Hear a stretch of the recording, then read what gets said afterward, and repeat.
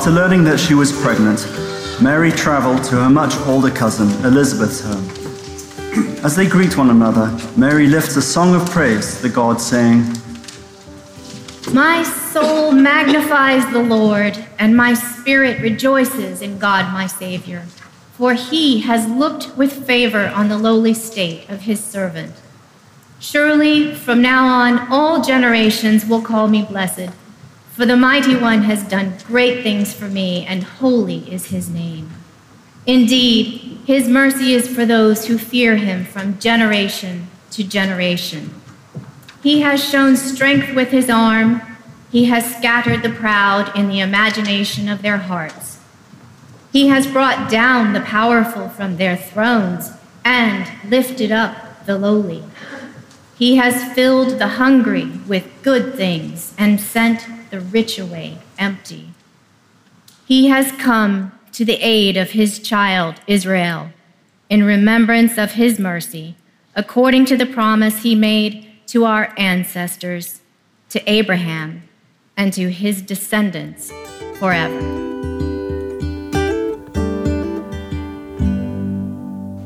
Let us pray. Holy are you, O God. Wondrous is your name, and your grace, and your power in all the world. And yet you still come to be with us in this place and in all the places from which we are gathered. For this gift, your presence with us, for drawing near and calling us into your life, we thank you and pray that you would open us to receive your word, and that because or in spite of me today, your people might be strengthened for the journey. In Jesus' name I pray, amen.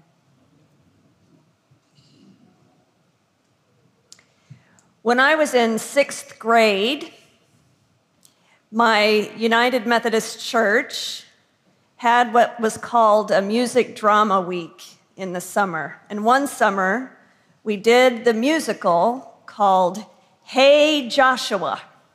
It was the story of Joshua and Jericho.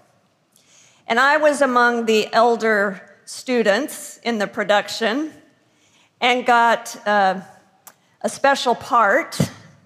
I had a solo, and my role was as the prostitute.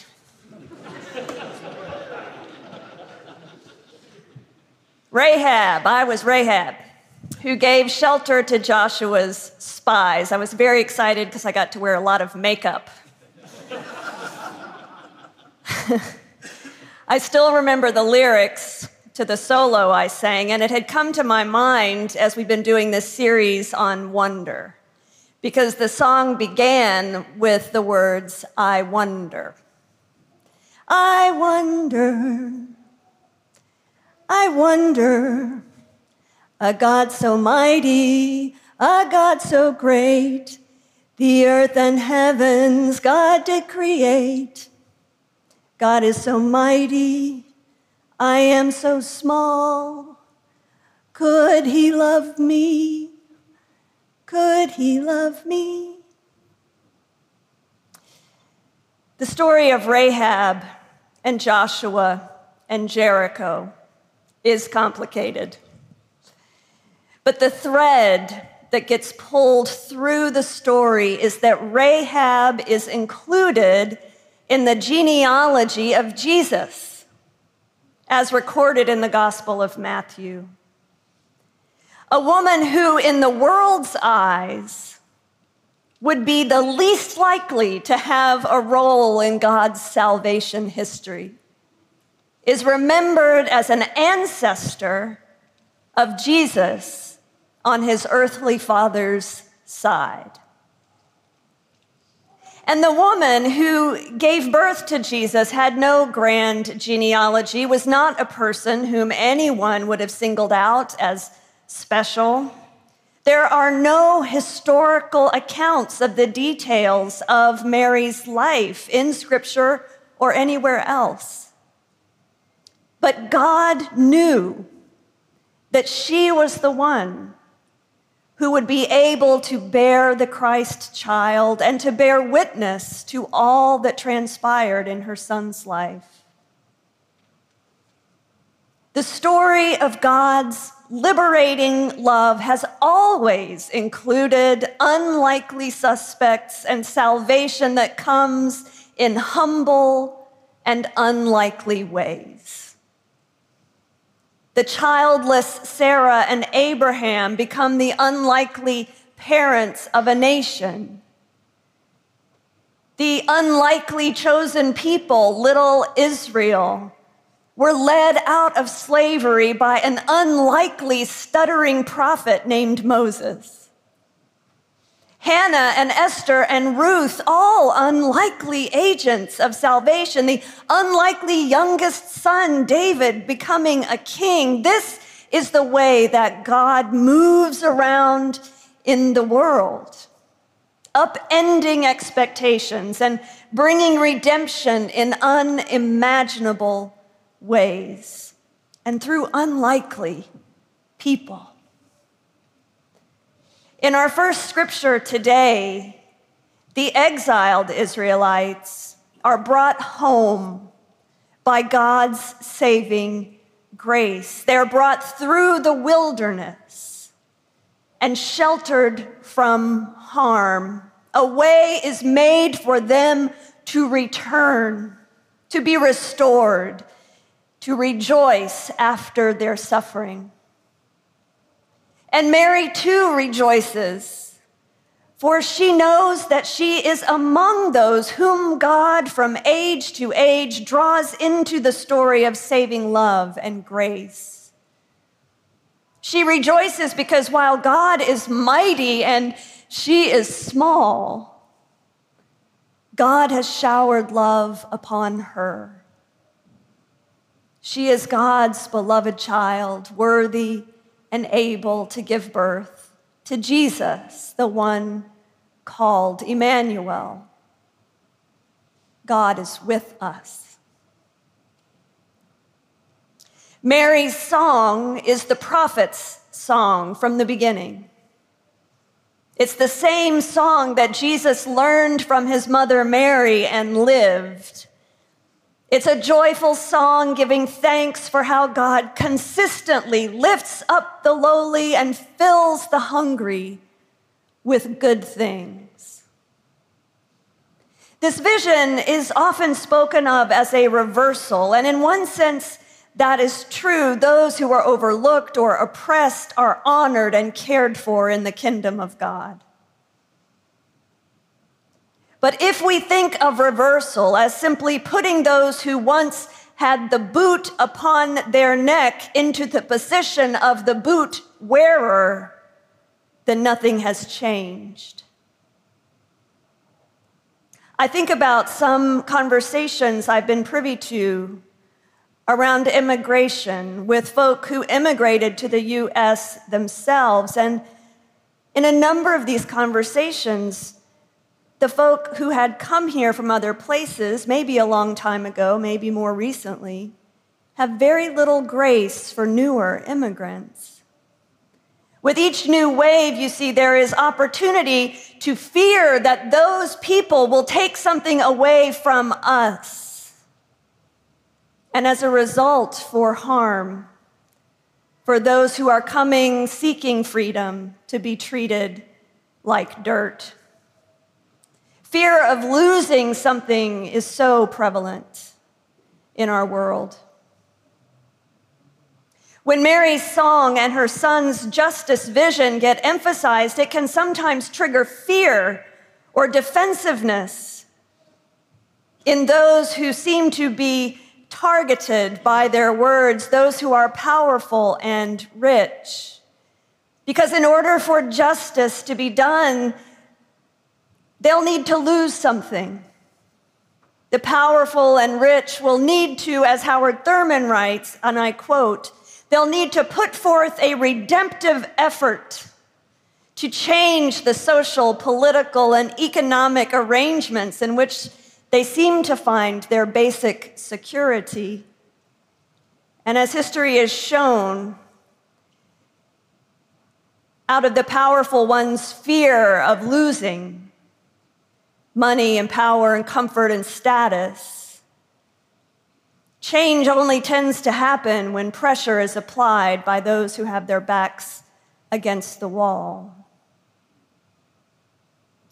But the voices of Mary, Jesus, and all the prophets not only cry out against injustice, but also point toward a vision where no one needs to live in fear.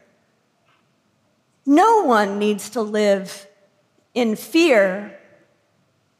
It occurred to me, for the rich to go away empty isn't necessarily saying that anything got taken from them, but perhaps they simply came with their hands out like they should get more and they didn't get any more. But rather the hungry get filled, and filled to overflowing. Perhaps in the kingdom of God, it means that when God's way is manifest in that space, the rich will learn and know the knowledge of God and therefore pour out their wealth in ways that help level the playing field and therefore leave with less than they came with. Maybe it's that.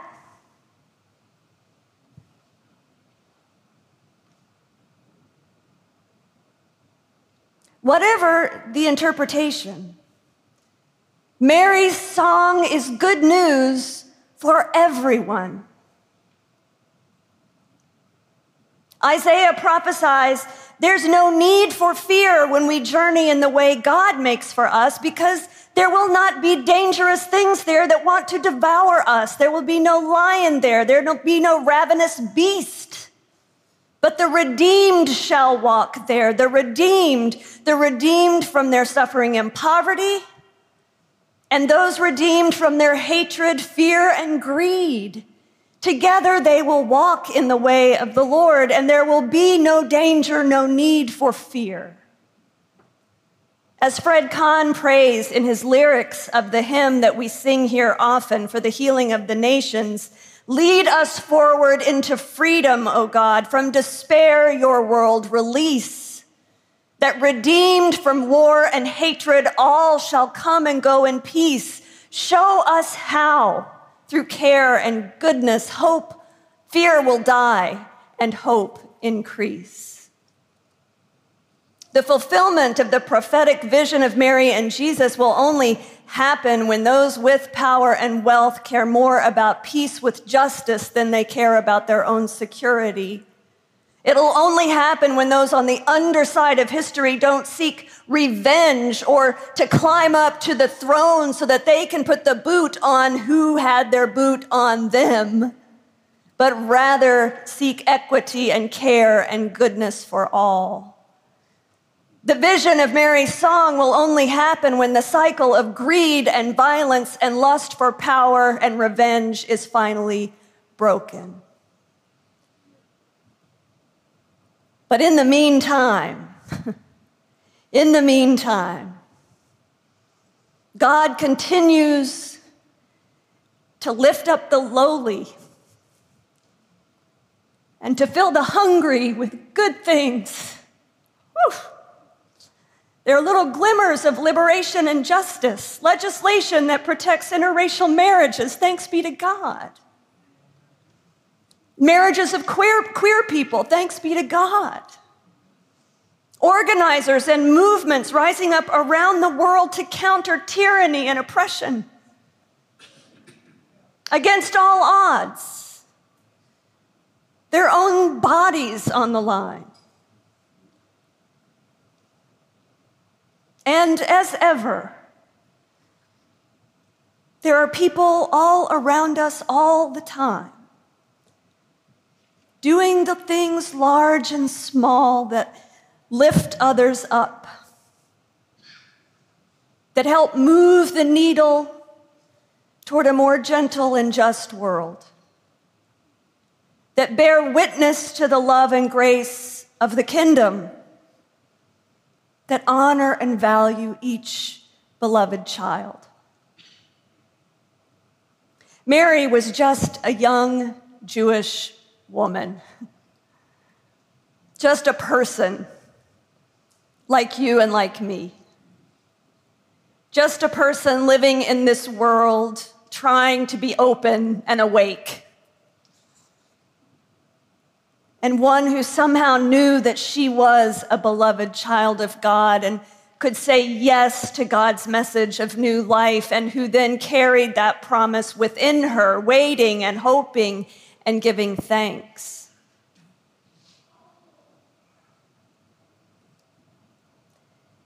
Like the people Israel, God makes a way through the wildernesses of our lives to help us find home, to help restore us to ourselves, to renew us. Like Mary, God draws near to us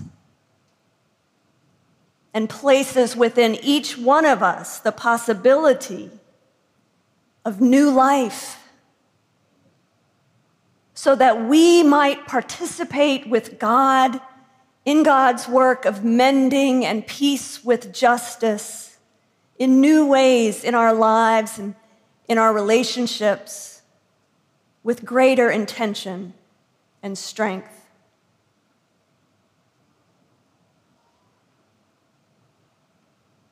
Throughout this Advent season, I've opened each of our services with this invitation from Howard Thurman, just the simple words, to center down. And I've been meditating on Thurman's meditation that he writes in his book, Meditations of the Heart. And as I was working with the texts that were so powerfully proclaimed in our presence today, I found these words of Thurman deeply resonant, perhaps slightly nuanced, so I'm going to invite you simply to go with it with me. But for me, it felt very, very resonant with the texts that we have been reflecting on today. And it's a good invitation for this Advent waiting season. Thurman writes, "How good it is to center down, to sit quietly and see one's self pass by. The streets of our minds seethe with endless traffic. Our spirits resound with clashings, with noisy silences, while something deep within hungers and thirsts for the still moment and the resting lull. With full intensity, we seek, ere the quiet passes, a fresh sense of order in our living, a direction, a strong, sure purpose that will structure our confusion and bring meaning in our chaos. We look at ourselves in this waiting moment, the kinds of people we are. The questions persist. What are we doing with our lives? What are our motives that order our days? What is the end of our doings? Where are we trying to go? Where do we put the emphasis, and where are our values focused? For what end do we make sacrifices? Where is my treasure, and what do I love most in life? Or what do I hate most in life, and to what am I true? Over and over, questions beat in upon the waiting moment. As we listen, floating up through all the jangling echoes of our turbulence, there is a sound of another kind, a deeper note, which only the stillness of the heart makes clear. It moves directly to the core of our being. Our questions are answered. Our spirits refreshed, and we move back into the traffic of our daily round with the peace of the eternal in our step. How good it is to center down.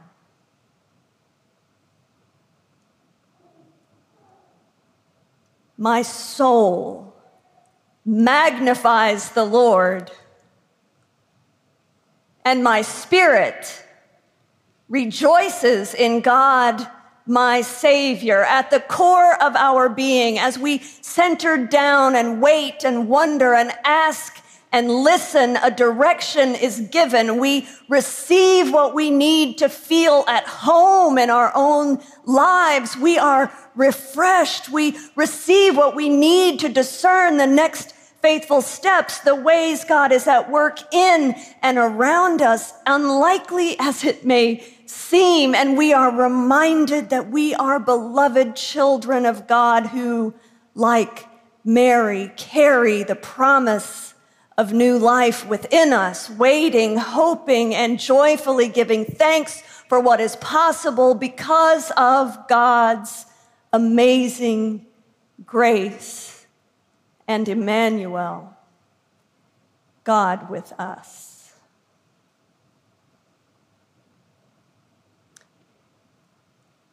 As I move in the new year into a time of renewal, my prayer will be for myself and for you, that together we seek the voice of the one who restores us to ourselves, that refreshes and renews, that sends us back into ministry and the world at the right time to do what is our work to do.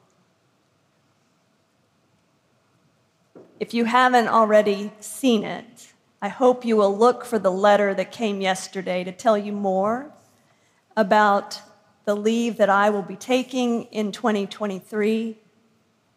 And reach out to me if you have a question.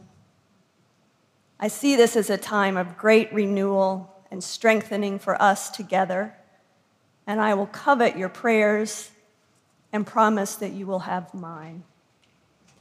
Thanks be to God for the good gifts of God's grace and mercy and presence with us through the Christ, through the season, and through one another. Amen.